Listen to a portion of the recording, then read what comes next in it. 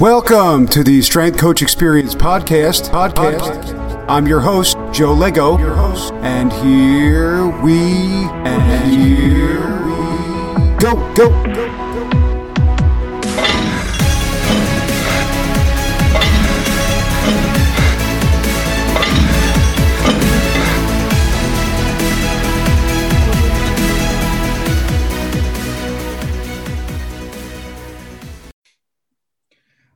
Welcome everyone to the Strength Coach Experience, episode number 35. Hope everybody's having a good weekend. Today I want to welcome back Tony Ricci, episode number 4. We have such great conversations. I figured get him back on here. And today I want to talk about some pretty much, COVID related things in terms of performance, mental performance, and just overall health. Tony, welcome back. And I appreciate you coming on once again to have another wonderful conversation. Yeah, good to be back, Joe. We'll throw out some ideas in a tough time, right? There's so much that's gone on in the last year. And fortunately, it looks like we're moving out of it a little bit, particularly some areas of the country better than others. And it's nice to see. I mean, we're getting moving again, getting outside. I think as stationary as we've been through this whole, the whole trial now of a year of it or well over, has been the biggest problem. Not moving is more so for some of us than others, but just isn't very good for us, right? So being inside has been terrible for some of us, for sure. I know it has been for me. I don't like it at all. No, absolutely. I think that, some of the things that aren't addressed are the effects of being inside, right? And I don't think it's addressed yet because people kind of take being outside for granted. I mean, I know now, a year into it, people are probably cherishing the moments outside the house a little bit more, yeah. But in terms of, your vitamin D exposure, the amount of oxygen you get from fresh air, exposure to nature, I think those are things that aren't talked about as much because people aren't aware that you get them. Even in New York City, you're outside, even though there's pollution in buildings, we're still getting the exposure to the sun and we're still getting that kind of interaction with another person and being outside and being stuck inside. Really takes those things away. And it's a big adjustment for the body and for the mental stuff because, we're so used to having that. We've never had a chance to stay inside. Yeah, you're absolutely right. You look at evolutionary biology. I mean, certainly we had, places we would contain ourselves for protection from the elements, right? Sitting inside a cave, for example, for thousands of years, or building small protection. But just about everything we had to do as a species for the vast majority of our existence required movement of some form, whether it's building a shelter, whether it's getting food, whether, building protection from weather and all the different things so our species, like we cannot, what's amazing, Joe, is if you really look at it, it's hard for us to be 100% without movement. We learn better when we move. We create neurogenesis in the brain when we move. We're designed to do it. If we weren't, we probably wouldn't have 2 arms and 2 legs. And when you take that away, now there are some people obviously that are not as intrigued by being physically active, and they have a longer stretch of inactivity, and perhaps they did okay from that perspective. But even the lack of social interaction and the lack of being outside, as you stated, for those of us that love it, it's extremely tough. No doubt we need to be outside for at least a minimum dosing on a daily basis. The modern lifestyle doesn't allow us to be out there for 2-3 hours because of the jobs we're indoors. But nevertheless, to your point, 10, 15 minutes of outside air, 10, 15 minutes of sun exposure is required for health. It absolutely, or optimal health. I won't say that you can't do well without it, but certainly to the vitamin D that we've talked about that you get and that the sun provides, albeit not that well where we live. But look at all the research on it, the immunoprotective effects that vitamin D has shown during COVID and why we should, be taking it or supplementing it. In some areas of the country, you get it year round. You go to Florida, you go close to the equator. Okay, you have that opportunity. But up here, we don't. And we probably have 3 or 4 good months a year in order to really get, vitamin D vitamin D conversion from that sun. But the point to all of this is for most of us as a species, we don't do well mentally, physically when we're not moving. We're not designed for it. We're not from a hormonal perspective, not from a neurotransmitter perspective. The brain doesn't do it. So it's been tough. And I don't think I realized how much I got banged up from it until about maybe July of last year when it was about 3 months in, you know? And all of a sudden I woke up one day and like, this is horrible. Absolutely horrible. I mean, you get your sun exposure. You can get out, right? We were able to get out. But anyway, point to that is we're meant to move. We have to, whether we like it or not. We will never reach our optimal capacity cerebrally, cognitively, physically without some form of movement and activity. Absolutely. And I think to your point, I think the one of the big things with movement, physical activity, right? The vitamin D we've talked about. It's also one of those things we were talking about a little bit about this, you know, before the show started about sleep, you know, and you don't really know how much sleep you need until you either get the amount of sleep you need for a little while or you don't get the enough amount of sleep you want for a while. And I think one of the things with physical activity is that you don't really know how good you're going to feel unless you push yourself to move. So to your point before, if you're a sedentary person and you don't really move, that's your area. So you're used to feeling that way, whether, you know, knees hurt, you know, bad cognitive function, tired. But then if somebody, either yourself or somebody, you know, forces you to go out and move, then a lot of times you say, wow, you know, I feel great now. And now it's a new pattern. But the information out there, regardless of whether we know we're supposed to move, I don't think it's pushed enough. You know, it's like, oh, yeah, right, we're supposed to move. But it's not out there enough or pushed enough to get you off the couch, if you will. So yeah. I think that's one of the problems is if you don't move a lot or you don't get a lot of sun exposure, you don't really know what,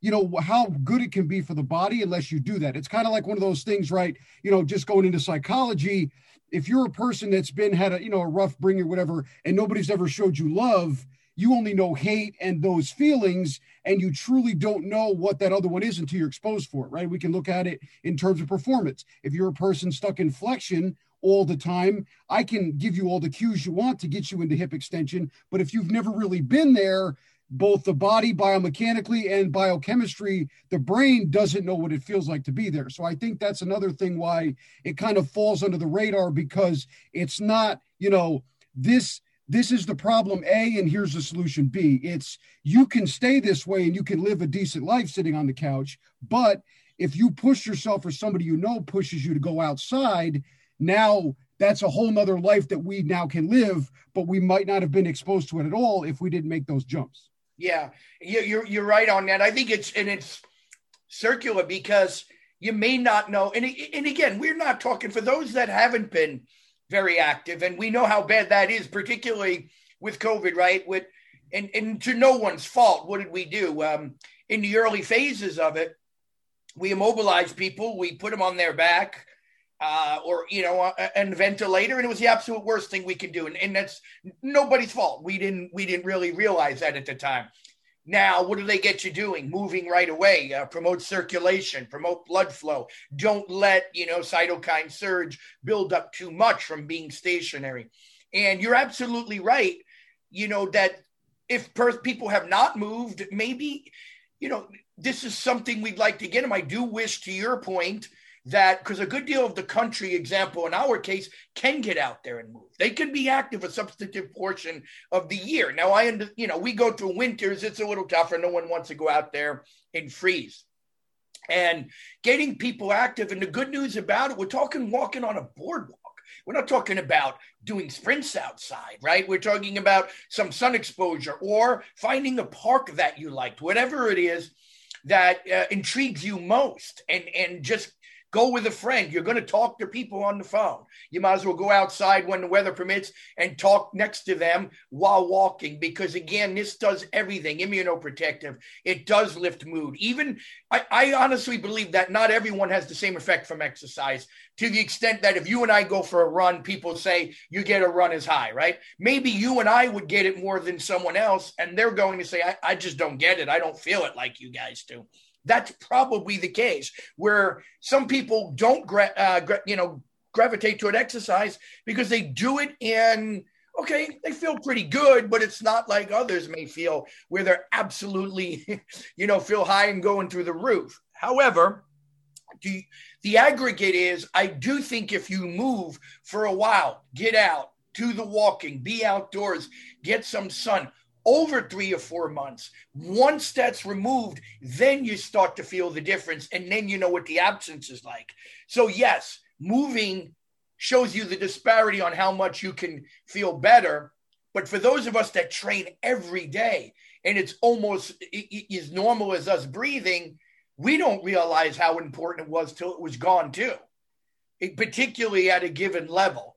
So, I woke up one day, like I said, and almost didn't recognize myself, and mood declined over time because of the absence of it, that movement and the training. So from every perspective, look, I don't know what the answer is sometimes, Joe, and I agree with you that we have not emphasized it enough.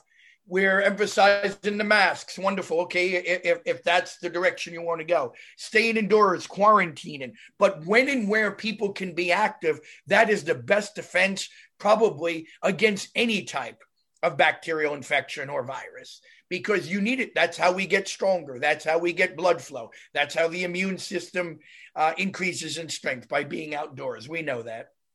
Absolutely. And I think, bringing up your point about walking on a boardwalk, I still think, although, right, you see it every day on Instagram, every day anyway, 15 minutes a day here, read a book, meditate, but I still don't think it's a point that's gotten. And I mean that as it's as simple as walking up and down your driveway, right? We've talked about being in New York. It's frigid temperatures, right? Yeah. You can literally be outside and walk for 10 minutes. You could walk up and down your driveway for 10 minutes. I don't think that it's still understood of, because there's that kind of that teeter-totter, I guess, right? Where you see the videos on Instagram with the guy doing, backflip burpees and doing push-ups onto 13 dumbbells. And instead, not that that's bad, again, we don't want to attack anything, but if you're a person who doesn't go outside, walk up and down your driveway. If your driveway is 20 feet long, go back and forth for 15 minutes, 10 minutes, anything like that. Read a book for 10 minutes. I don't think it's understood how little you have to do. I think that people, just like you said, if I'm going to go outside, I have to run. I got to go outside for an hour. I have to go to the gym and work out for 4 hours. That's not necessarily true. It's all about just being active, even if you walk around your living room. I mean, as boring as that is, but, I think it's one of those things where people, right, you bring up the word exercise, you bring out the word go out for a run or go out for a walk or get exercise. I think the word is blurred by people automatically think of kettlebells and low body fat and running until exhaustion or perfect form. And I think it needs to be more emphasized, just like move. You can get up from your couch and walk around the island in your kitchen and sit back down and do that 10 times every 5 minutes. I think those are things where we kind of not drop the ball, but those are not the things that are emphasized. If you said to a kid that plays video games, hey, every time you start a new level in Call of Duty, do push-ups, right? Do some dumbbell raises, something like that, where we can kind of tie it into their irregular patterns. I think that is, all the things you've been talking about,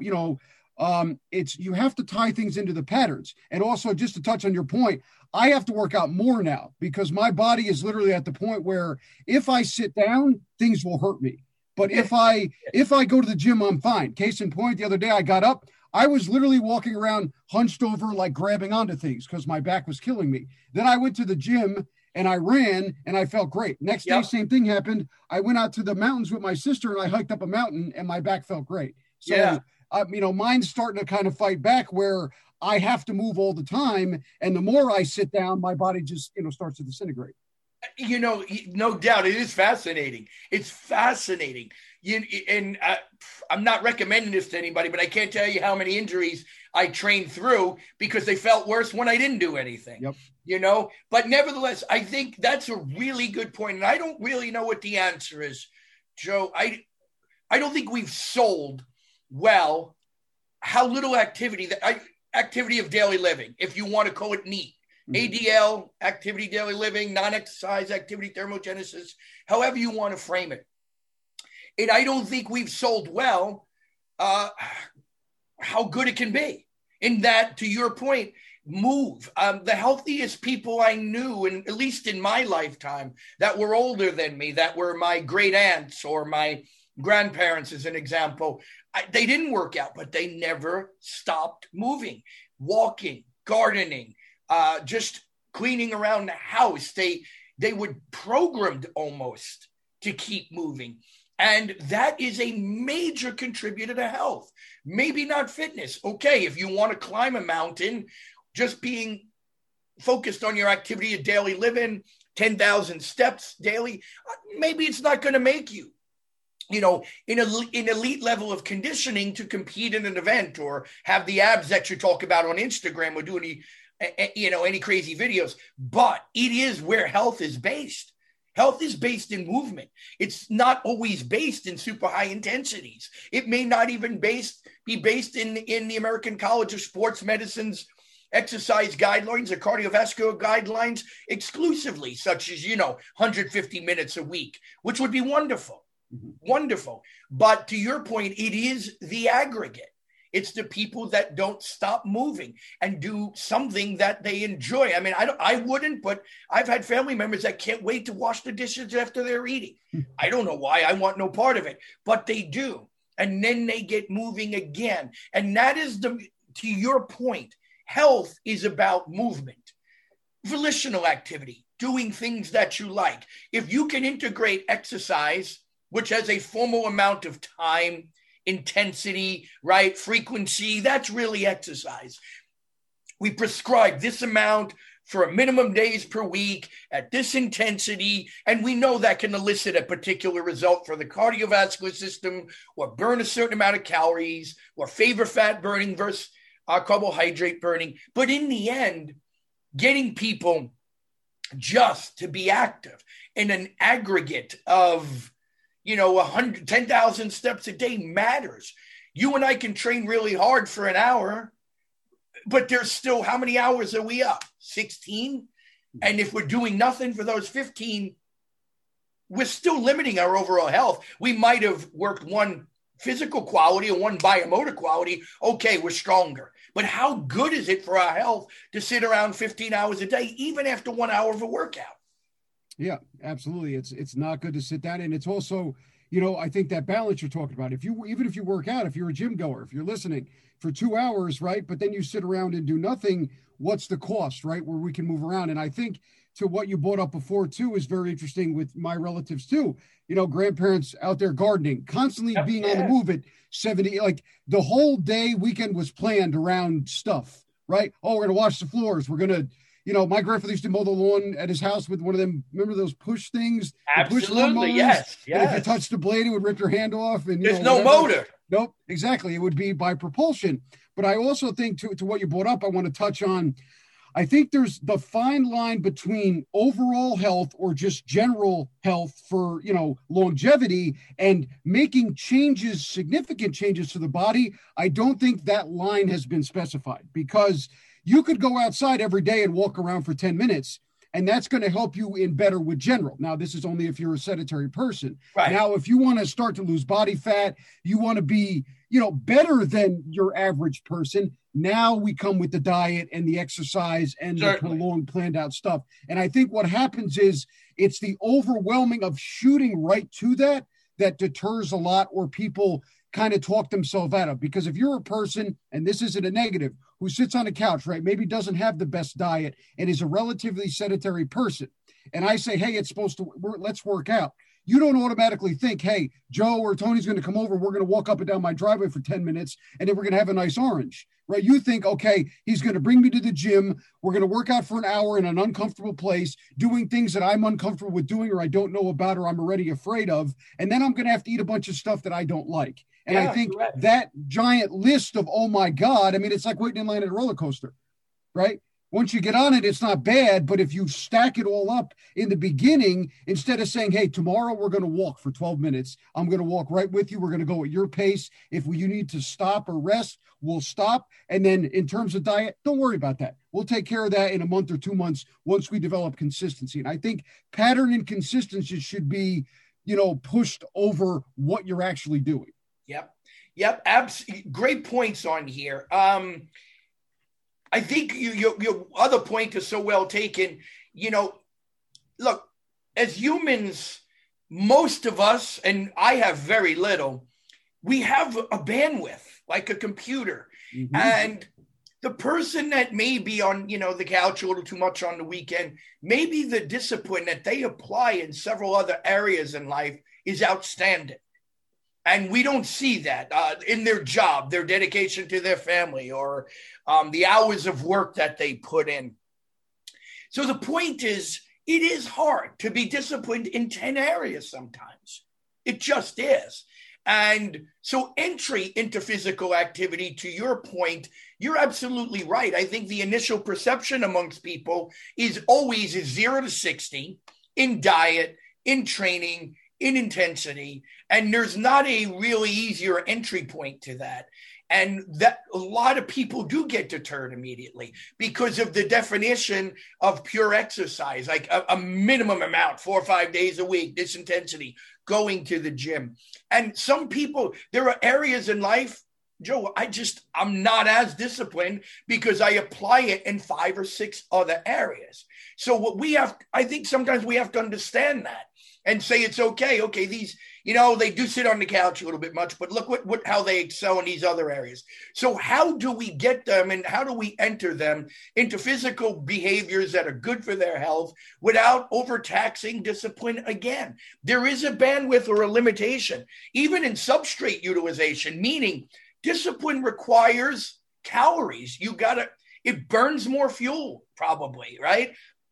Some research shows this. I think it's Baumeister, who was out of Florida, and he was back and forth, but a lot on the brain's limitations in discipline. So I've always looked at it and say, okay, and we have the danger of being too soft by saying, okay, well, all you have to do is this.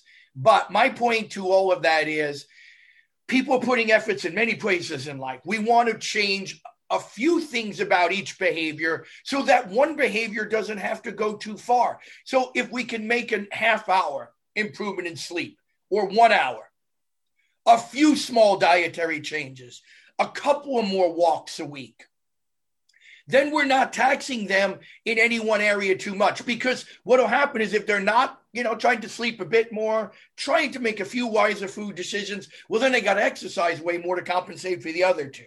Right. So it's a tough balance sometimes, because if we look at the population, of which only about 15% is regularly active, we've got a lot of strategy and convincing to do to get people to get into this lifestyle on a daily basis. And I don't know if any of us have all the answers on how to get entry and then how to get adherence. But certainly, what can we be sure of? About 85% of the people in our population, it doesn't appeal to at all right now, because they're not doing any form of physical activity regularly. If we do what you said, show them that, it's physical activity more than always exercise. How do we make them cognizant of that? How do we put a value on walking or just getting outside, and almost promising them not equal results to, to the gym, but promising them some results? Some benefits so that they may get initially engaged, and maybe we can make a change. But right now, I don't know what the proper messaging is all the time, because look at our numbers. Look at 22 states with over 30% obesity. I think it's 11 or 12 as of 2018 or 2019 with over 35% obesity. Think about that, right? 31 to 32 states. Well, this obesity, not overweight. So I don't know how we get the entry. And these are the things we have to continue to discuss and find ways. 5% of the population may like Weight Watchers. The other 10 may like this diet. Whatever it is, whatever we can get people to get involved in, that's great. Yeah.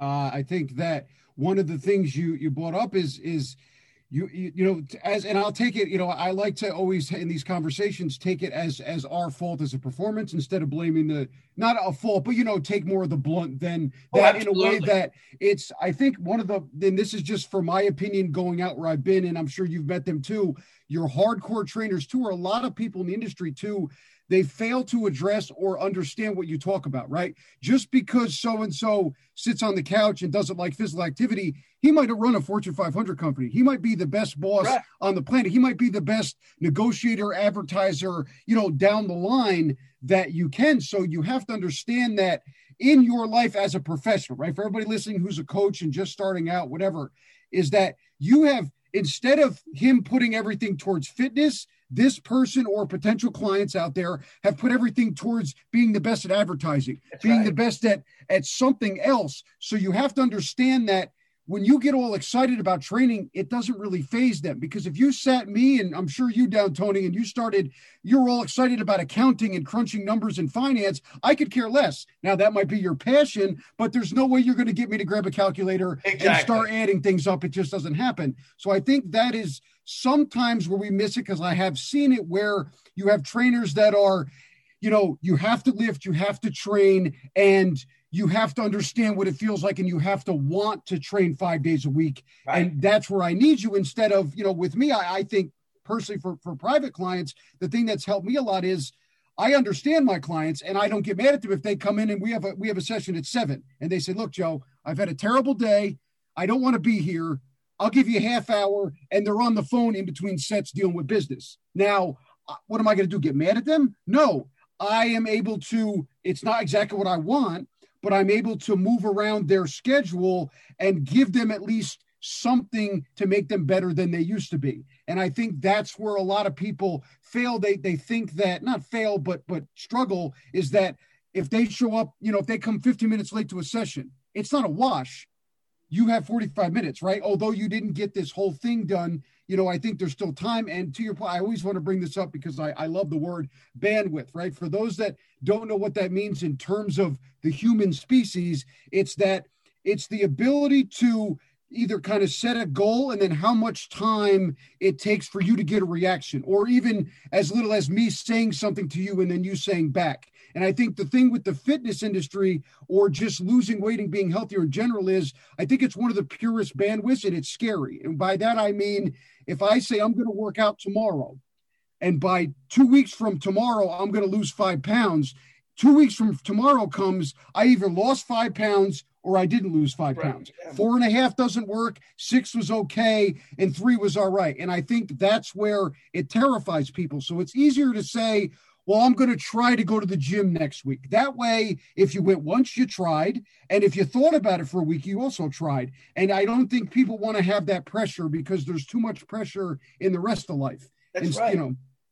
That's right. And again, that's a fine line, because so we could say, well, we're almost babying them, but we're not, because they are. Now, there are people, Joe, right, that they're just not doing anything productive. And, there are a host of complicated reasons for that. But you made a nice point too, that I think, you're right. I'm not going to get excited about accounting. So if I'm training an accountant, I'm not going to get excited about it.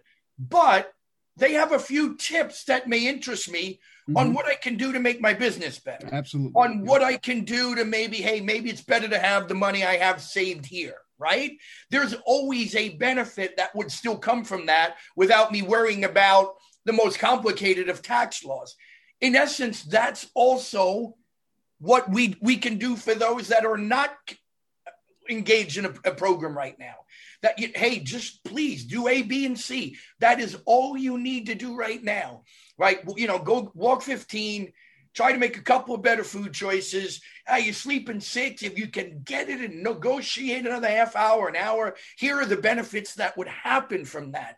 So in to your point, instead of just selling what HIIT training will do, what various types of training modalities may do, let's sell and let's promote what changes, just simple changes in behavior, will do for their health. And I think the most important thing that I've tried to find is, if you find out what's important for them in life, and you connect these behavioral changes directly to that, you might have a better shot at getting some action, right? Or get them to move toward that. So some people might say, yeah, well, business is tough. I crunch numbers all day.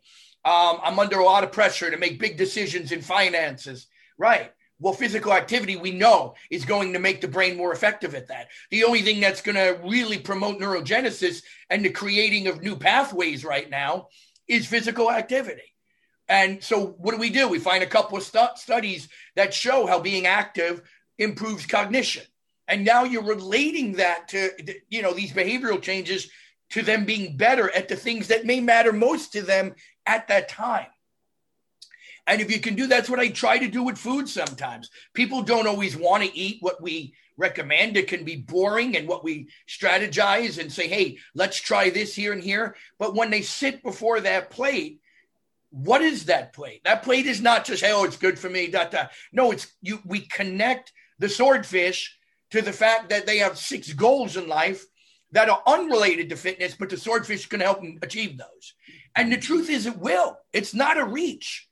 You'll be better at everything you do if you practice certain behaviors in life. You mentioned them earlier: meditation, hobbies, a little bit of being outdoors, good social relationships, and finding the exercise activity or physical activity that you either, 1, enjoy the most, or 2, dislike the least. I hate to phrase it that way, but sometimes we have to, Yeah, well, absolutely. I think, and I love what you said it, and I think it's important for everybody to understand what you have to relate it to what they want, right? If they have a daughter, right, and they're obese, hey, do you want to walk your daughter down the aisle, right? Not to be cynical, but these are the things. Oh, okay, you want to make more money. Well, if you work out for a little while, you'll be able to do more work at your job, and you'll be more cognitively aware, so you'll make more money. And I think it's the ability to generalize what they like and add it to what, you and I like. I think that's a big deal, and just talking about that is what your goal is as a performance coach, as a trainer. And I don't think it's emphasized, because newsflash for everybody out there listening, I don't care if I make everybody mad. Any person can get you in shape using any of the 17,000 ways there is. HIIT training works great. Yoga works great. Lifting weights, dumbbells, right, functional training, whatever fighting. The way in which somebody does it is not a big deal, especially if you don't move around. I mean, we could do anything. So I hate when it's HIIT, like you said, HIIT training is the only thing to do. Olympic lifts are the only thing to do. Right. Go buy a Peloton because that's the end all be all. No, any of these things will work. And I think that people get confused or caught up in which one is better than, and to your point, and I think it's great, what do you like the least? Because that is what we have to deal with a lot. They're never going to come, I love this. Obviously, if they came to you and said, I really love dumbbells and I really love getting my heart rate up and I don't really like screwing around a lot in the gym, I like it short, that's beautiful. But most of the time I used to have clients who I ended up loving, but I hate this machine. I hate that exercise. I hate this. Or, you get the ones you get really close. I hate everything we do, but I do it because I like you and I know it's going to help. So here we go, where they will physically tell you, well, I hate this exercise. I hate this thing. This is stupid and blah, blah, blah. So I think you have to kind of dance around with it, right? We're not doing anything crazy. We're just getting people to move.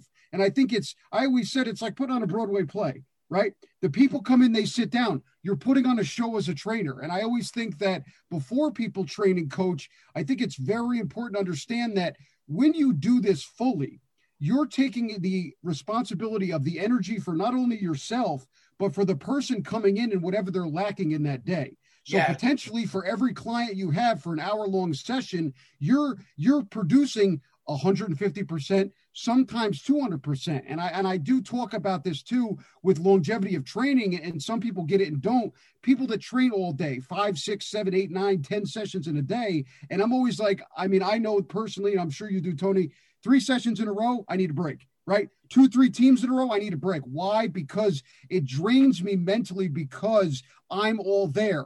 It's not just standing there with my t-shirt on counting reps. I'm all there all the time. Oh, if I have somebody like soccer, I'm going to go look up some soccer stuff. So these lunges that they hate, I can talk about what happened last night in soccer while they do the lunges that they hate. And now they like lunges because they forgot that they did them. Yeah. There's some good strategies right there. And that is the art of coaching. Yep. That's the art of, we all need to be facilitated in some area with assistance, with coaching, with leadership, in job, when we were educating ourselves, subjects we don't like, right? But we got to get through them. We get through them because they're part of the bigger goal. And some way or another, we know, hey, I don't love statistics, but having an overview of how they're used and what's going on, and just that 30,000-foot view of statistics does help me in other areas, right? It gives me a little bit of an understanding and makes me more versatile in my total knowledge. So you talked about great strategies there.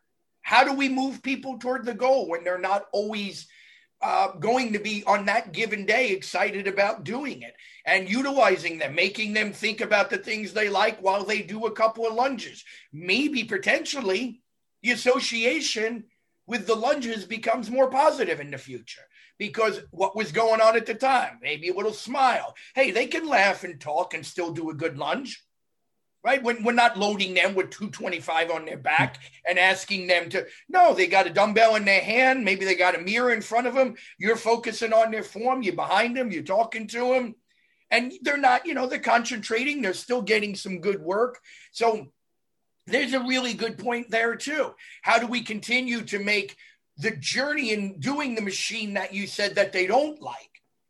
Can we connect a few more positive associations to that machine?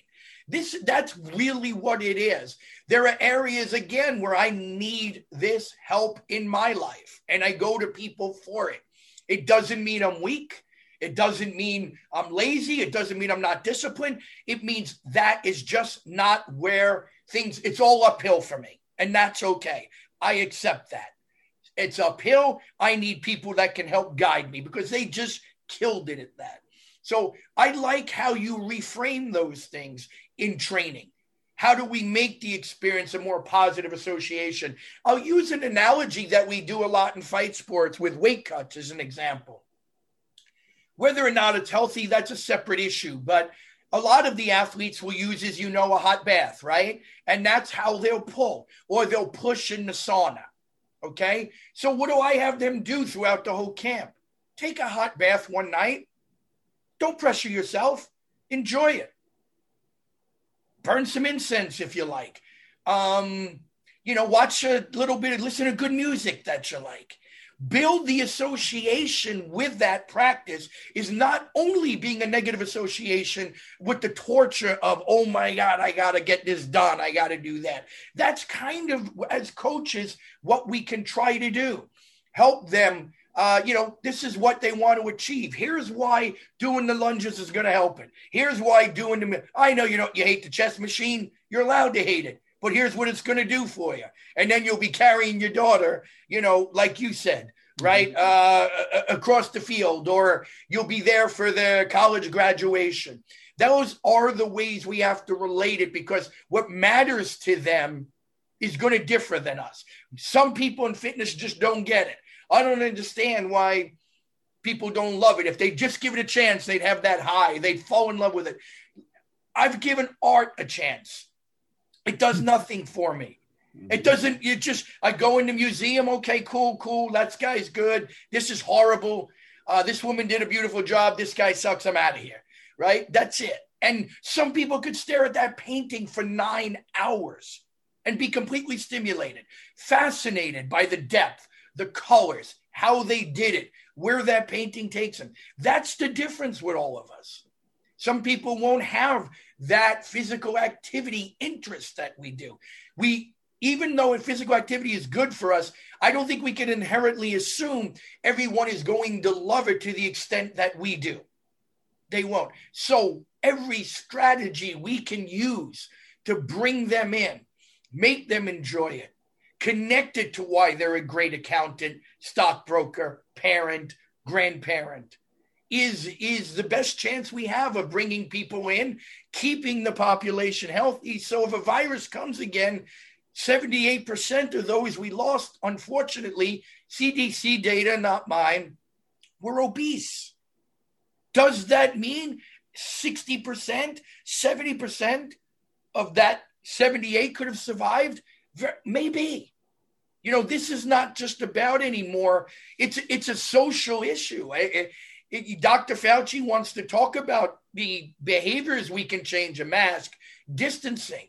Well, keep telling everyone you take vitamin D every day and run 4 miles. You don't tell anyone that.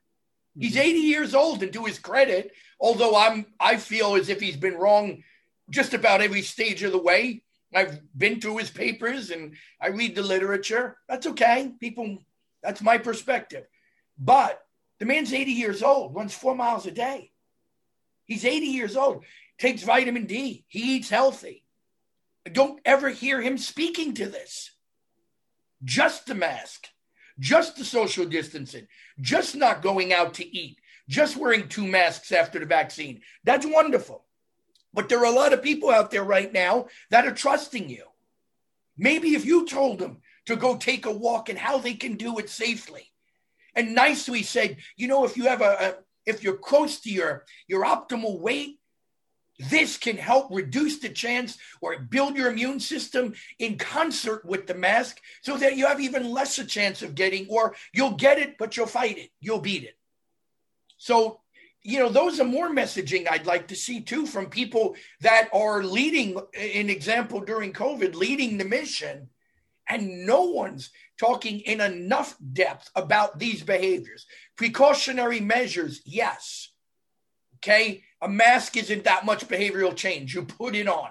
Stay away from somebody. It's an inconvenience.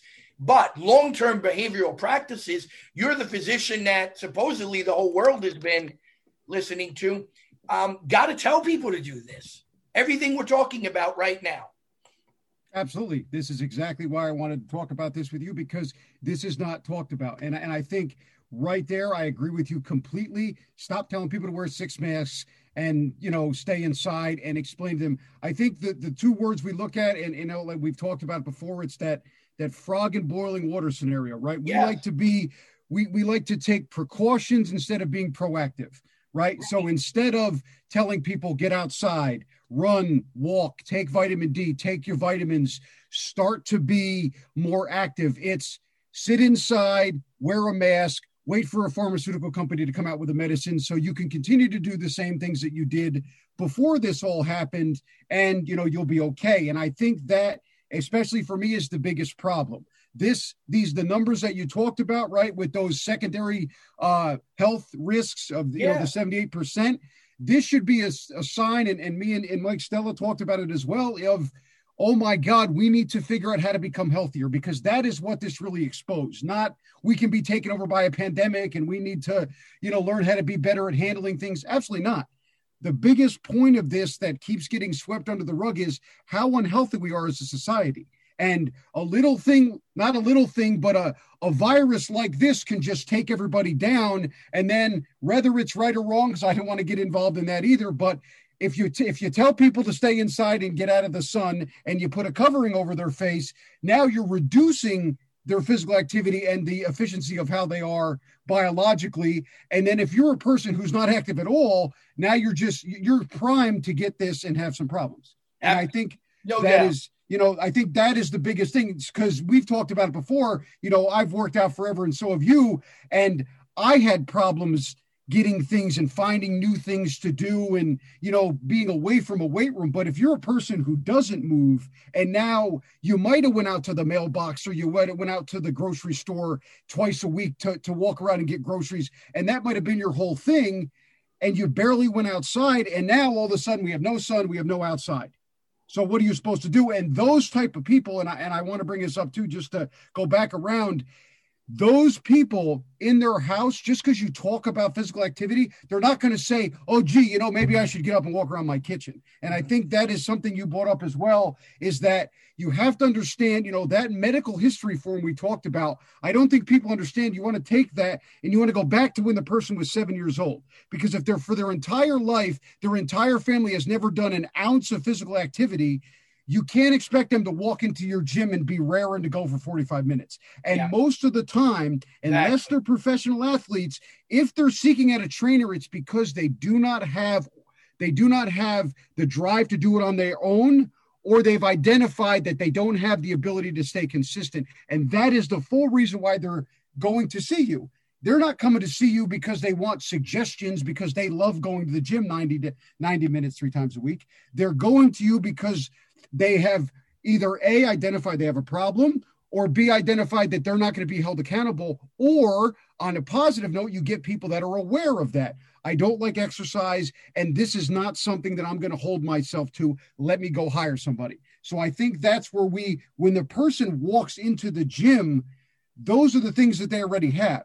You know, I know everybody wants somebody that rides their bike to the gym and hops off their bike and carries it up the stairs and then boom, I'm 10 minutes early for my session with you. But most of the time, unless you're in a professional realm, and Tony, I'm sure you can talk about it a little bit better because, you know, UFC and fighting, they're a little bit more driven, you know, in the sports world. But in terms of general population, you very rarely come across people like that. Or not that that's not out there, but more than none, the people that need it or you're going to help are not those people that are mountain biking to the gym.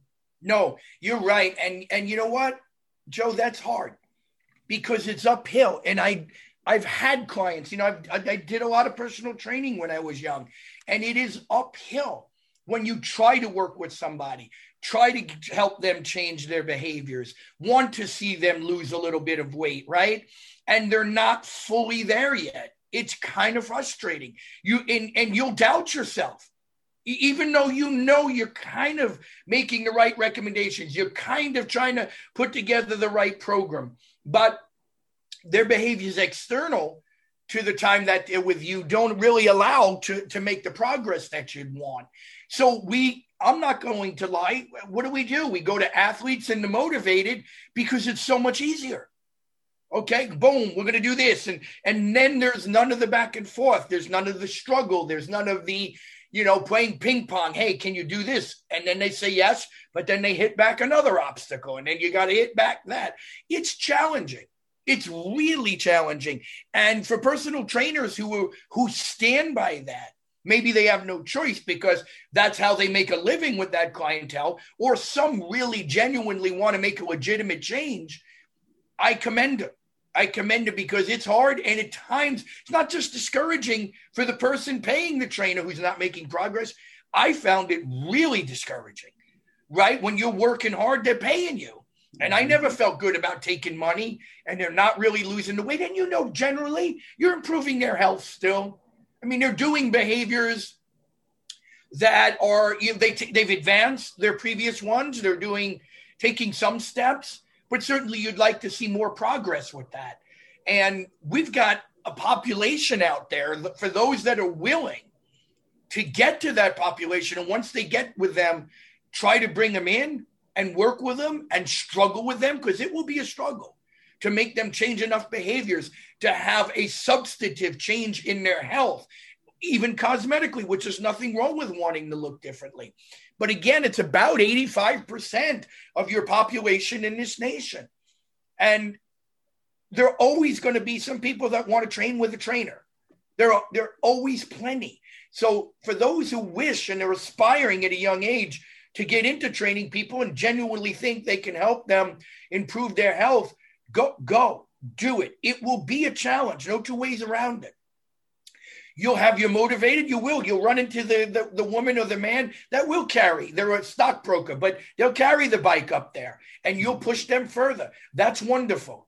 But a lot who have been extremely successful, like we said earlier, who don't have the bandwidth, you know, or have only a little bit left in the tank for the discipline of the training, they're going to also be the ones who've been very successful and can honestly, which is perfectly fine, pay you the money to make a living and help them advance. And it will be at times one step back, maybe a couple of forward. So it isn't just, you know, always, we have to have a group of people that are really willing to get out there and help that population. Because to your point, we all want to go with the athletes. In many ways, it's more challenging in some ways because there's more, you know, that you have little room, you have less room for error. But it's a lot easier in some ways because they're already on autopilot, right? Let's do A, B, and C. They're right there with you. The other population, we're lucky if we can get them there to do A, never mind B and C. So really interesting thoughts on that as trainers. what we're going to be challenged by. And I think I say, to every young student, you're not just a trainer anymore. You are someone that is impacting the socioeconomic infrastructure of the United States. This is a mission beyond just them wanting to lose 10 pounds. You're changing the healthcare system. You're preventing disease. If you stay with people in like Brooklyn, Kings County, where, let's all be honest too, it is harder to go outside and walk for some people in a busy area. It really is. So I think we have to account for that. How do we help them? You live on Flatbush Avenue, there's some areas to walk, right? But it's certainly a lot harder than if you live in the rural suburbs. So we've got to be creative, got to be dedicated, got to be willing to, to dig in with those that are not going to come up, run up the stairs and say, let's go. And at times it is a little bit discouraging, but if you make a change in that individual, you'll remember it and they'll remember you forever, because I'm friends with clients from 30 years ago because they made permanent changes or did so well, they became a trainer. That's what we want. How do you get the person that's not working out to be a trainer one day and they fall so in love with it? Absolutely. Same thing. I have clients I talk to all the time, and I trained them 11 years ago. I mean, what's wild, and I'm sure you'll agree, is that you set out to train or to coach a certain number of people, whether it athletes or whatever. And usually what happens is it's the client that you least expect that are the closest, right? And for me, it was athletes, strength conditioning, baseball, highest of the high, best of the best. My closest clients are 85-year-old women that, had knee problems or different things. And we worked together, and I met their family, and they used to cook me dinner and all kinds of amazing things. And those are the ones that I cherish, and to the stuff you talked about, I think the number that we're looking for also is that it's 1 to 24, right? If you had odds of 1 to 24, most people wouldn't bet on things, right? In the Masters, in baseball, that is the odds we play with every day. Because you're having somebody come in to see you, and you have to bank that the 1 hour a day that you're with them is going to affect the other, 23, but the overall 24. So it's, okay, so I have an hour with this person who doesn't like to do this. Whatever I do and the information that I give them, is this going to overpower the other 23 hours of the day? And I think that is where I think we not get caught, but we forget, right? It's because you could do HIIT training for an hour, right? But if you go home and you go right to Krispy Kreme, and then your face is beat red because you're screaming on a conference call for 8 hours, and then you're eating sugary drinks and drinking alcohol, and then you sleep for 6 hours, and then the next morning you got to get up and you got to chase the children around, and then you do that over and over and over again. That hour of HIIT training that I did for you is actually nothing. It actually might make things worse. So I think that is where, a lot of the times where we have to understand, and to your point, when you get involved in this, and I know what happened for me, I'm just going to train people because I liked working out, and you get to make money. And what happens is you realize you're the psychiatrist, you're the chef, you're the everything. And if you really, and I think that the fear that you talked about as well, when you get into this and you start to realize how big of an impact you can honestly have with these people's lives, it should terrify you. Not in a bad way, but you should say, okay, so-and-so came because if I don't do my job, they could potentially die. Not that scare everybody out there, but if you have some older people with some different things going on, life and, their capacity to live long or short is resting on your shoulders. I mean, I've gotten some people with all kinds of osteo issues and heart problems and diabetes and just complete and utter messes. And thank God I knew enough. I was able to, reverse a lot of those things. But I think it's that the understanding of the impact that you actually are having and the thing that some people are trusting you with, and also the minuscule amount of time on a daily basis that you actually have with them, right? So you say with a good client, I have 3 hours out of, what is that, 130 something? How many hours in a week? Whatever. But 3 hours to make, to possibly make the biggest change out there, because they know that their job isn't going to make them healthier, right? All these other things that we've talked about that they're into other than fitness, they already identify that aren't going to make their life better, right? Exactly. Besides relationships and social stuff, I'm talking about from work. They know that the job of them working 18 hours a day, you know, running a Fortune 500 country is not healthy. Everybody knows that. Absolutely. Well, there it is. Really, that's what I think is good about this conversation, Joe, is you're leading people that are getting into this to think differently and to see the global impact, one, that you can have. But again, we talked earlier about exactly what you said. Why is just moving more so important? Because you can always move more for 15 hours. You can't always train for 15 hours, right? And the aggregate of that movement for 15 hours compared to the 1 hour of training is much greater in the 50. So the point to all this is it's hard. You said it well too. The 168 hours, I think, in a week, and maybe I'm getting 3. And in that 3, I don't have to just work them out. I've got to find out what matters to them, what's a challenge for them, what they like, what they don't like, and where I can potentially move their behavior a little bit so that the entire effort here makes forward progress. So that is really, you know, it's not easy to do. But I like that in this discussion, because there's more and more discussion. In an athlete, the athletes went from, training and skill practice to recovery, to sports psychology. So it's been expanded because we know that there's a global nature to any one goal that you're trying to achieve, any one goal that anybody's trying to establish. So this tells us, what do we need to know about him? Like, I got a good quote in this here from Revisa, and you know, he was one of the great sports psychologists, and this pertains to your client, not just the athlete, but when I work with athletes, I want to know their dreams and assess where they're starting from in the journey. Then the good goal is to move athletes from where they are to where they want to go. So that's all we can try to do. What is important? What matters most? Here's what we're going to do for that.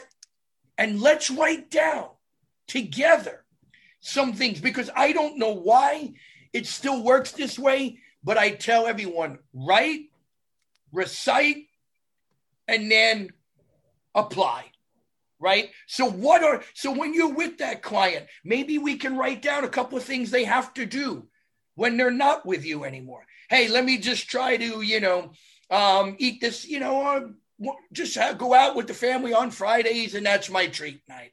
I want to try to just do a little bit more protein during the day.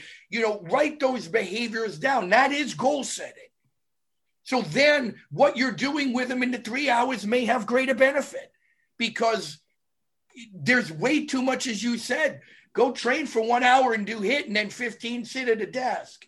So I think we're beginning to realize, as a trainer, as a coach, maybe sometimes to a fault, I see this in pro sports, where it's like, the guy or the woman can do no wrong in their sport because they're a human. All right, well, I'm not saying we can't be tough, too. And if they mess up with consistency, we got to coach a little and say, all right, well, we can't have that again next week. All right, that's, all right, this week didn't go well. I've fallen back. I've tripped. I've done my cheating. I've had 5 bad eating days in a row, but we got to move out of that. So we can't baby them completely. We're not saying exonerate every behavior, because they may not have the bandwidth or they may not love it. But we are trying to find out where we can be effective in every single arena in their life and help them in that, and have a broad understanding, so that the practice, it becomes, like I said, a global behavioral practice that is not fully centered on you when they're not with you, but at the periphery of their life, it's this is what Joe said. So let's try to get this done. A couple of small things that'll help, move them along the goal continuum. So I'm learning that with athletes too. You have to connect things to it. You don't just train them. I don't just train them anymore in a movement. I connect the movement to something that they may feel that they don't excel at. Well, here we go. We're going to move it. This is going to advance it. It's another thing, too. We want to build their confidence while we're going, right? You're working with them. Okay, I only lost a pound this week. Good. That's what this means. Here's why I don't want you losing 5. Here's why it wouldn't be advantageous. And going at this rate is a good thing. So it's a lot. It's a lot on the plate. It's a lot of constant psychology. It's a lot of negotiation. But somebody's got to do it, or America, it doesn't matter what type of healthcare system you espouse, private sector, public, healthcare is a right, all good. Not here for that argument. You can't have 1 in 2 adults by 2030 being pre-diabetic or diabetic and expect any healthcare system to support it. Not going to happen. Yep. It just doesn't work. We have a sick population, a really unhealthy population. And that same population curses drugs and the pharmaceutical industry. And I understand why, but without it, we'd be in really bad shape. That's what's keeping Americans alive. It's not their behavioral change. No, absolutely. It's putting a Band-Aid on a Exactly. behavioral change. And I want to go back to that quote because I want to pull something out of it. I believe that's the difference, right? Athletes know where they want to go, right? Regardless if they don't know the journey, right? If you have a baseball player in college, what do they want to do? They want to play in the big leagues. So for us as performance coaches, and I think it's a little bit more, they're a little more thick-skinned, if you will, but I can throw that in their face. Oh, you didn't come to work out yesterday. You've been fooling around. Well, I guess you want to be in the big leagues. Oh, certain things. Oh, you're batting 100. How many people in the big leagues bat 100, right?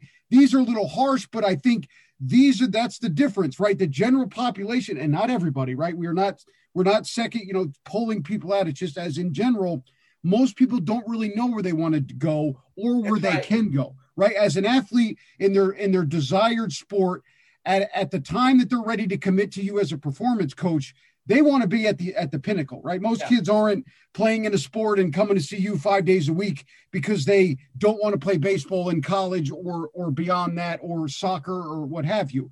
But I think in the general population, I want to be healthier for my kids. And I think that's a phenomenal goal, and so much better than let's make the big leagues. But there's so many variations in that. What does that mean for you? Right? Because I can't sit you down and say, well, if we work out 3 times a week for the next 6 months, that will decrease your risk of heart disease by 40%. So I think that's going to work for you, right? We don't know those numbers until it actually starts happening. And the thing is that you need to preserve overall health before we can make big changes. And I think that's the difference. The overall or the general population, it's always things, family, or activities. And none of those activities, and not that they're, like I said, none of those goals usually pertain to health in terms of medical setting, right? I want to be there to walk my child down the aisle at graduation, right? That's a wonderful, amazing goal, right? Very touching. But does that say that your heart's going to be healthier? Does that say that you're not going to have diabetes, right? How can we roll those things in there? Because it's very hard when they say that. We can't say, okay, well, then in order for that to happen, you got to lose 45 pounds and you have to change your diet altogether, right? Because that's still harsh in terms of that, right? So I think it's being able to identify what they want, and then, through that psychology, because anybody listening that wants to get involved in this, or if you haven't, 99.9% of what you're doing is psychology, right? It has nothing to do with, seems that way, man. Because you really have to. The better you get at things, you realize the more in their head that you can involve yourself, the more they're going to respond, and to Tony's point with being hard, I don't think and it's not a soft thing, right? It's also, you have to, but I think it's a balance, right? I think a lot of times you see the people that scream at you on the first day and the person's terrified, right? To the point I made earlier, the woman that I'm thinking about in my story, she was, went to the gym and then she didn't go for 11 years because her trainer screamed at her and yelled at her and made her feel terrible. So she said, Joe, this woman, I was terrified to come here. I just told her to eat my $500 and I didn't go back to the gym for 12 years. And those are terrible, terrible stories. But I think it's not only, psychology in the way of, I need to go, read Freud and Jordan Peterson. It's more of, you need to understand your own psychology. And if you're a rah-rah person who believes that fitness is the greatest thing in the world, right? And you're like, Ben Stiller in Dodgeball, that's amazing. But you also have to identify who you're training and how they're going to take it. Because just because you love fitness, right, does not mean 90% of the time your clients aren't. So you have to figure out how I can push my passion on somebody who doesn't even think about what I do as something fun and make it that way, or at least take those person's inner goals or the things that they want to do. Usually family's good, right? Family, children, those are good things to kind of stir around in the mixer because they're very powerful, right? Yep. Don't sit there and say, well, if you're dead, you can't do this, right? We want to be nice, but it's, do you want to be around for this thing? Do you want to be able to pick so-and-so off the ground in 20 years, right? Are these things you want to do? And then you pull from that and you find out what they care about. And then, as Tony said, we loop what we like to do or the things that we know will help into those things, right? And then every time we're kind of at a push-pull odds with that client, now we can be a little harsh. Hey, I don't want to do any more of this Aerodyne bike. Okay, well, but you said you wanted to be at your daughter's graduation, right? Yeah, well, exactly. 3 more of these is going to help that, right? We use those little almost droplets, right, in a glass of food coloring. We put those in there when we need, right? We're not screaming if they're 15 minutes late for a session. You said you wanted to be at your daughter's graduation. Not the time, right? We want to, that's more of a respect thing. But when it comes time to push, those are the things that it's able, because we do it in athletics, right? Just athletics is a little different because if a kid's late, we can say, well, apparently you don't want to win UFC heavyweight champion because exactly. You've been 20 minutes early. That's easy to throw in their face because right away they know you're right. The guy that's the champion right now isn't doing this crap.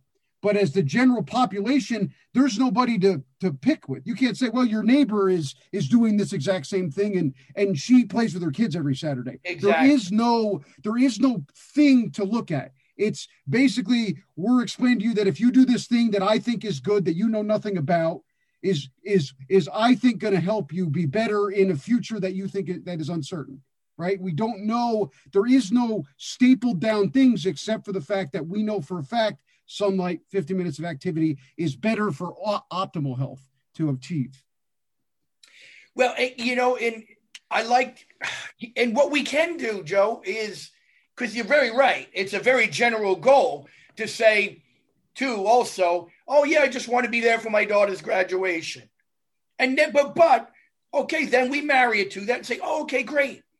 Then I think part of the goal is, like you said, we can lose the 10 pounds. And here's the benefits it'll have on your heart. It might lower the cholesterol a little bit, give you more energy, keep you more active. We'll have, more joint support with our strength training. We'll keep you moving in all of that. So we could take their broad goal and just, all right, cool. If we lose the 10 pounds, like that was their goal too, even though broad, if we lose those 10 pounds, hey, keep blood pressure in good check, keep the eating reasonable. So now we give them a little bit more specificity based upon the outcome goal to be there and just why we're doing it with a little bit of definition. Okay, great, cool. Want to get there? Here's how we're going to get there, right? We'll keep you weight optimal. You said it's probably about 15 pounds less. We'll get that, right? The heart, hey, everybody's heart's resilient. It wants to beat for 120 years. So we're going to create a nice environment where it'll keep going. The exercise will do that. Make a few dietary changes. This will probably bring the cholesterol down. Whatever it is, blood pressure will be better. And now we are just moving toward you being there. So it isn't as if we discount or remove, what we're doing and utilizing markers and improvements in physical qualities. We just marry them to the long-term goal. They become the process goals. Good. We'll lose a little weight. That'll keep us there. That'll keep us healthy. Awesome. Well, this cardio is going to get the heart stronger. Under these conditions, you will. The heart is resilient, and the truth is, for most people, you got to go out of your way to get heart disease. You really do. You got to practice behaviors poorly for a while. There are genetics, no doubt. There are people I know at double, quadruple bypasses before 56. I mean, they didn't really take care of themselves, but that's still really early. But we have that ability. We're not discounting fitness by just embracing their broad general goal. We're also defining, well, here's how we stay healthy. Here's by what coming here will do. You get an extra hour of sleep. okay, helps balance A, B, and C, reduces the stress. That's going to keep you here longer. So easy ways to take a little bit of science, fun way, correlate it to what their goal is. The outcome, they'll give you right away. Oh, I want to be there in 20. Oh, I want to lose 40 pounds. We develop, to the best of our ability, some fun, tangible things along the way that are the process goals that we could define and say we're on our way. Here's how we get to the outcome. We'll do a little of this. We'll do a little of this. We'll do a little of this. And if we can get that done, you're on your way to the outcome. Yep, absolutely. I think that's, being able to assess that outcome, Yep. and being able to understand what that means for the person too. I think that's the other thing, right? Because one of the things that I've seen happen over the years, and I'm sure you have too, is when a person tells you they want to lose 15 pounds, there's a lot more behind that. That's just the only way that they know Sure. how to express that, right? Right. I want to be able to run up a mountain. Well, no, they have a friend that looks really good and they run mountains every day. So they associate those things with, run a mountain. So I think that's, again, where the psychology comes. Most of the time, there's a vision of something, whether it be a commercial, a friend, an athlete in there, but they only pull out a little bit of it because it's what they want, right? Because again, weight to me has always been, I'm always how, right? How and why. I want to lose 15 pounds. Why? Do you know you're going to look like in 15 pounds? Do you know you're going to feel in 15 pounds? 15 pounds of what? Do you want to put muscle back on while doing that, or you just want to drop 15 pounds, right? These are the things that a lot of times they won't specify. So I think that is another thing to understand is most of the goals that your clients are going to give you at the surface without you digging in there with an ice pick, so to be, is are very general. I want to lose 15 pounds. Why? Because they just picked 15 pounds and ideally they want to look better, but they took 15 pounds. So I think those are certain things that come up and understand. And Tony, I want to bring it up before I forget, but I just want to talk about wearing the mask, right? The certain things in which we should be careful of with exercise. I don't want to go crazy, but I do know for me and everybody listening out there, I noticed some respiratory changes in general, working out with the mask on, breathing in my own recycled oxygen and certain like that. So I just want just a little bit of an explanation of what is actually happening with the saved oxygen and what some of the things maybe people can do to make sure that they don't have any issues with respiratory stuff while being forced to wear a mask. Yeah, well, one great thing would be if your climate allows, be physical outside, so you don't have to, right? Mm-hmm. But no, you're right, Joe. There's so much debate with the masks, and first we'll talk. There's a lot of data out that does. I'm not here to start political arguments, but the efficacy of the mask could easily be questioned to begin with. I mean, there's a lot of meta-analysis. I read some this morning, actually, that, even the N95s or whether it's the surgical, they may help. They may help under certain conditions, but probably do not. You're talking in terms of, I guess, that the smallest, what is it, 1/1,000,000th of a meter is like the smallest opening in those masks. And yet the coronavirus, that's as small as we can reduce, I think. And the coronavirus is what, 1/1000,000th of a meter? Something like that. So easily can move in and out. So, I get it. Is there how efficacious is a mask in a gym? I don't know, but nevertheless, there's legitimate things to look at. I mean, hypercapnia, you're recycling your own carbon dioxide. You're having a harder time removing it. So if you're talking in terms of a mask that is, deemed something to protect you from COVID, it's not something you want to exercise with higher intensities, with great frequency. Maybe weight training, but cardio you can get away with. But cardiorespiratory training with the mask, in my view, is from a physiological perspective, from cardiorespiratory dynamics, probably not great. Probably not great. I mean, again, it's harder to release carbon dioxide. You have, a little bit of hypercapnia. Yeah, you make you know, a lot of times people just talk about, oh, you eat a acidic diet or an alkaline diet. I mean, to an extent, the mask under heavy cardiovascular training could contribute to a little bit more of an acidosis, mild, not severe. So, you know, most masks, and, you know, we saw the altitude mask too. And then some people would argue there were benefits there from the you know, perspective of increasing inspiratory muscle strength, but I don't see that either, and that could be practiced individually. So in terms of, are there severe negative effects? I don't want to go off the deep end with the severe, but in a fitness center and training with the mask, I do think there are significant disadvantages. They become a greater harvest for more germs in such, and we touch it more there. You have to. You're constantly adjusting the mask when moving. So, you know, and then there's more adjustment, and then you're touching the equipment, then you're touching the mask. And the question then becomes, does it just become a deposit for more germs as opposed to something that's stopping most of them? A surgical mask is meant to stop blood, right? N95s are meant to stop you from breathing in asbestos or chemicals that when you're maybe bug sprays to rid out some bugs. They're just not designed for stopping something like the COVID-19. Now, if you sneeze and you have it, do you reduce the risk by 50%? That you'll maybe. But in terms of optimizing your cardiovascular training with it, I don't see any benefit there, how it would optimize it. It just inhibits it. That's all. You're performing probably at a lower intensity, despite the fact that you don't think you are.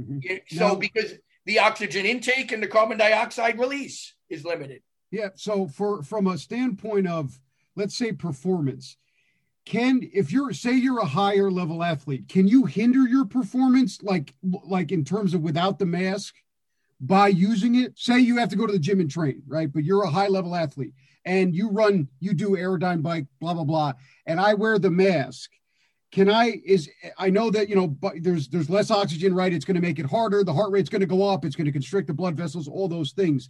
But is there any telltale or documented things that could happen in terms of negative effects, you know, down the road if I went from doing my Aerodyne bike workout without a mask on, and now for the last year, I've been doing a few rounds with it on? Is there any health risks or maybe exercise risk, if you will, to being a highly trained person using the mask with a highly trained thing? Because I do know, you know, if you're a person who's doesn't work out, that's also the dangers with this. If you're sedentary and then you decide to go to the gym in all this going on and we put a mask on you, now the risk of you passing out, having a heart attack, that's a problem. Different things are huge, and we'll get to that after this. But just for right now, in terms of athletic performance, is there any damage you can do by using a mask doing your HIIT or running training as opposed to not? And I think it's a good question, and I don't think we know fully, but, you know, from a long-term perspective yet, because we haven't had to confront it, you know, and it's hard to say. But here's what I will say. First, it interrupts what we put so much emphasis on today, and that is maximizing our breathing ability, right? And we are training athletes today to be better breathers, if you will, diaphragmatic, of course, at higher intensities. That's not going to help that. The pattern, particularly expiration, because we're getting a buildup. There's no doubt some carbon dioxide is building up in there, and we're taking it right back in. So that, in the long run, in my view, hinders performance, because if we're lowering the level of oxygen in the blood, you think you're pushing through that. Well, what if you're doing it and then subsequently you do have a relatively complex motor skill associated with that higher intensity? If it's even oxygen deprivation, even if you're respirating anaerobically, you need it for the brain, right? If it's oxygen deprivation, you're lowering the standard of performance. And if you're lowering that standard, then I would question how efficacious is the training, because you're not optimizing it. There's no benefit to me to wearing a mask under training conditions, particularly when you don't fight or do any sport in it.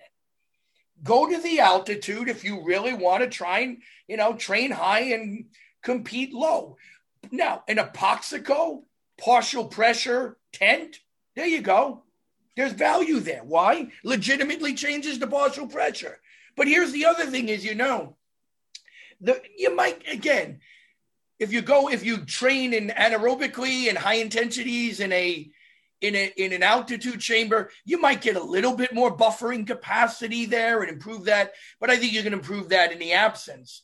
But also the other thing too, when does most adaptation occur? It's sleep.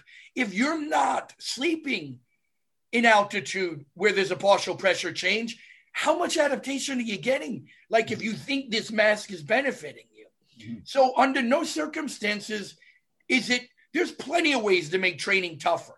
There's plenty of ways to challenge your respiratory system, to take in more oxygen, utilize it, deliver it. A mask under no circumstance is. I think you're lowering the bar of your ability by wearing it if you're, decreasing the breathing efficiency and decreasing oxygen intake. The goal is to perform at a higher level, not thwart it in that capacity, which is all I see it doing. What are the long-term health benefits? There are some people say there are more psychological than there are physiological. And I'm not here to state if I know right now what the long-term benefits are, because who's trained for 9 weeks or 9 months in a mask? No one. Yeah, absolutely. Right? Yeah. But to me, it's a way to lower the bar of performance at the time you're doing it. And if you lower the bar in your practice and your ability to augment performance, you're probably lowering how quickly you're advancing it. Don't see the purpose at all. Yeah. No, absolutely. I think that, not even talking about the surgical stuff, but the altitude it's not altitude, right? As you know, when you go into altitude, your whole body changes. It identifies that we have less oxygen in the air. So you have less red blood cells in the bloodstream. So it starts to, save oxygen and conserve it and pull it towards, the heart and the brain and limit how much goes out into the limbs and, get as much to your brain, because it knows if that doesn't have oxygen, the whole system's in trouble. Exactly. And, everything starts, you sweat differently, right? You have convection, you're losing hydration, you're losing different things. These are all the things that work out at an altitude that the mask don't provide. And that's what I said. Exactly. I used it personally for people out there. I had some knee issues, so I used to use it because I know that with a mask on in 5 minutes, I can get my heart rate up to 200 without any form of hurting my knees or any pain in the legs. So that's what I used it for. But I think that whole thing with, using that it's just a way you're limiting yourself. And plus, Tony, when you were talking about it, we don't breathe right anyway. I don't breathe perfectly. Right. We don't know how to breathe at all. And now you put something, that's there to constrict. And I also think I have a problem, because I see it too. People wearing those masks now as a means to protect against. That's not protect against anything. I mean, I've worn an altitude mask and somebody was cleaning the window 15 feet from me and the Windex went right into my mouth. No, yeah. It's like connecting a fan blaster to your. That's a screen door on a submarine. Yeah, exactly. So and by the way, most of these masks are. Yeah. In terms of COVID. Mm-hmm. Right? Yeah, of course. Yeah, they are. They're just screen doors on the sub. That's all they are. Yeah, and I think that's where, another thing is, if you have to wear, if you have to wear to gym, which most gyms you have to, do your resistance stuff, but your cardio stuff, you want to do that outside where you can get a big breath in. You could run around with your mouth open. You want to breathe in, right? You want to stay away from running with, that mask, because like I said, all that stuff's in there. How many people wash it every day? You're just kind of breathing. I mean, I know for me, I'll have these booming sneezes, 2 or 3 hours after and different things. And it's just a big thing. I mean, everybody out there, don't sue me, but I pull my mask down when I use the Aerodyne bike because there's nobody within 40 feet of me, because I can't do it with a mask on. I'll die. And you notice that thing, but you see people doing that or running around tracks inside. And I'm like, somebody's got to say, look, it makes sense, but you want to be outside. You want to get the oxygen, and that's what makes you better. It helps balance out things. And especially if you're a person who's not trained, you're going to the gym to do something that your body already deems not any fun and an alarm. And now we have our face covered, so I think that's, I was very afraid, to be honest, the January 2nd this year, because from my time in gyms, I've seen people have heart attacks, tear their shoulders up, pass out, right? January 2nd is like, death day at a gym, if you will. Yeah. And anybody out there listening, I would take that day off if I were you and come back on the 3rd or the 4th. But I was like, something bad could happen here, because I've seen terrible things over the years. And this isn't, just for people out there. It's the day after New Year's when people get gym memberships for Christmas. And a lot of people unfortunately come and they try to undo 30 years of bad habits in half an hour. Exactly. And a lot of the times we end up with adverse health effects, people falling on treadmills, tearing shoulders.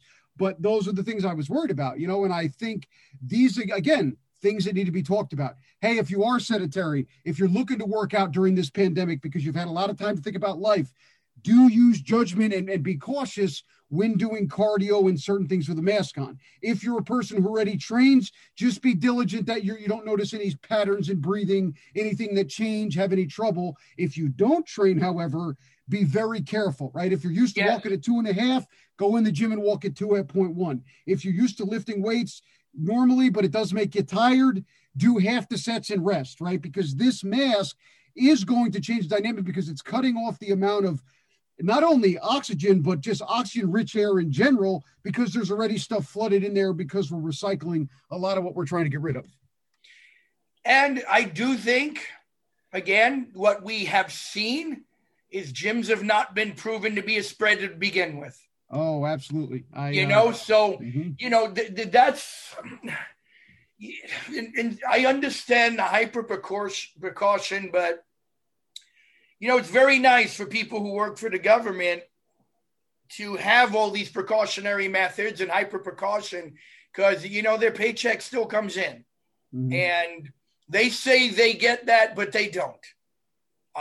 They just don't. And my point to all that is, Joe, is that there comes a point where, it's not cliche. I mean, if we continue to stay shut down, continue even after somebody's got the vaccine to double mask, and you're urging the same standards and protocols, then unequivocally, I think, what was it, drug overdoses?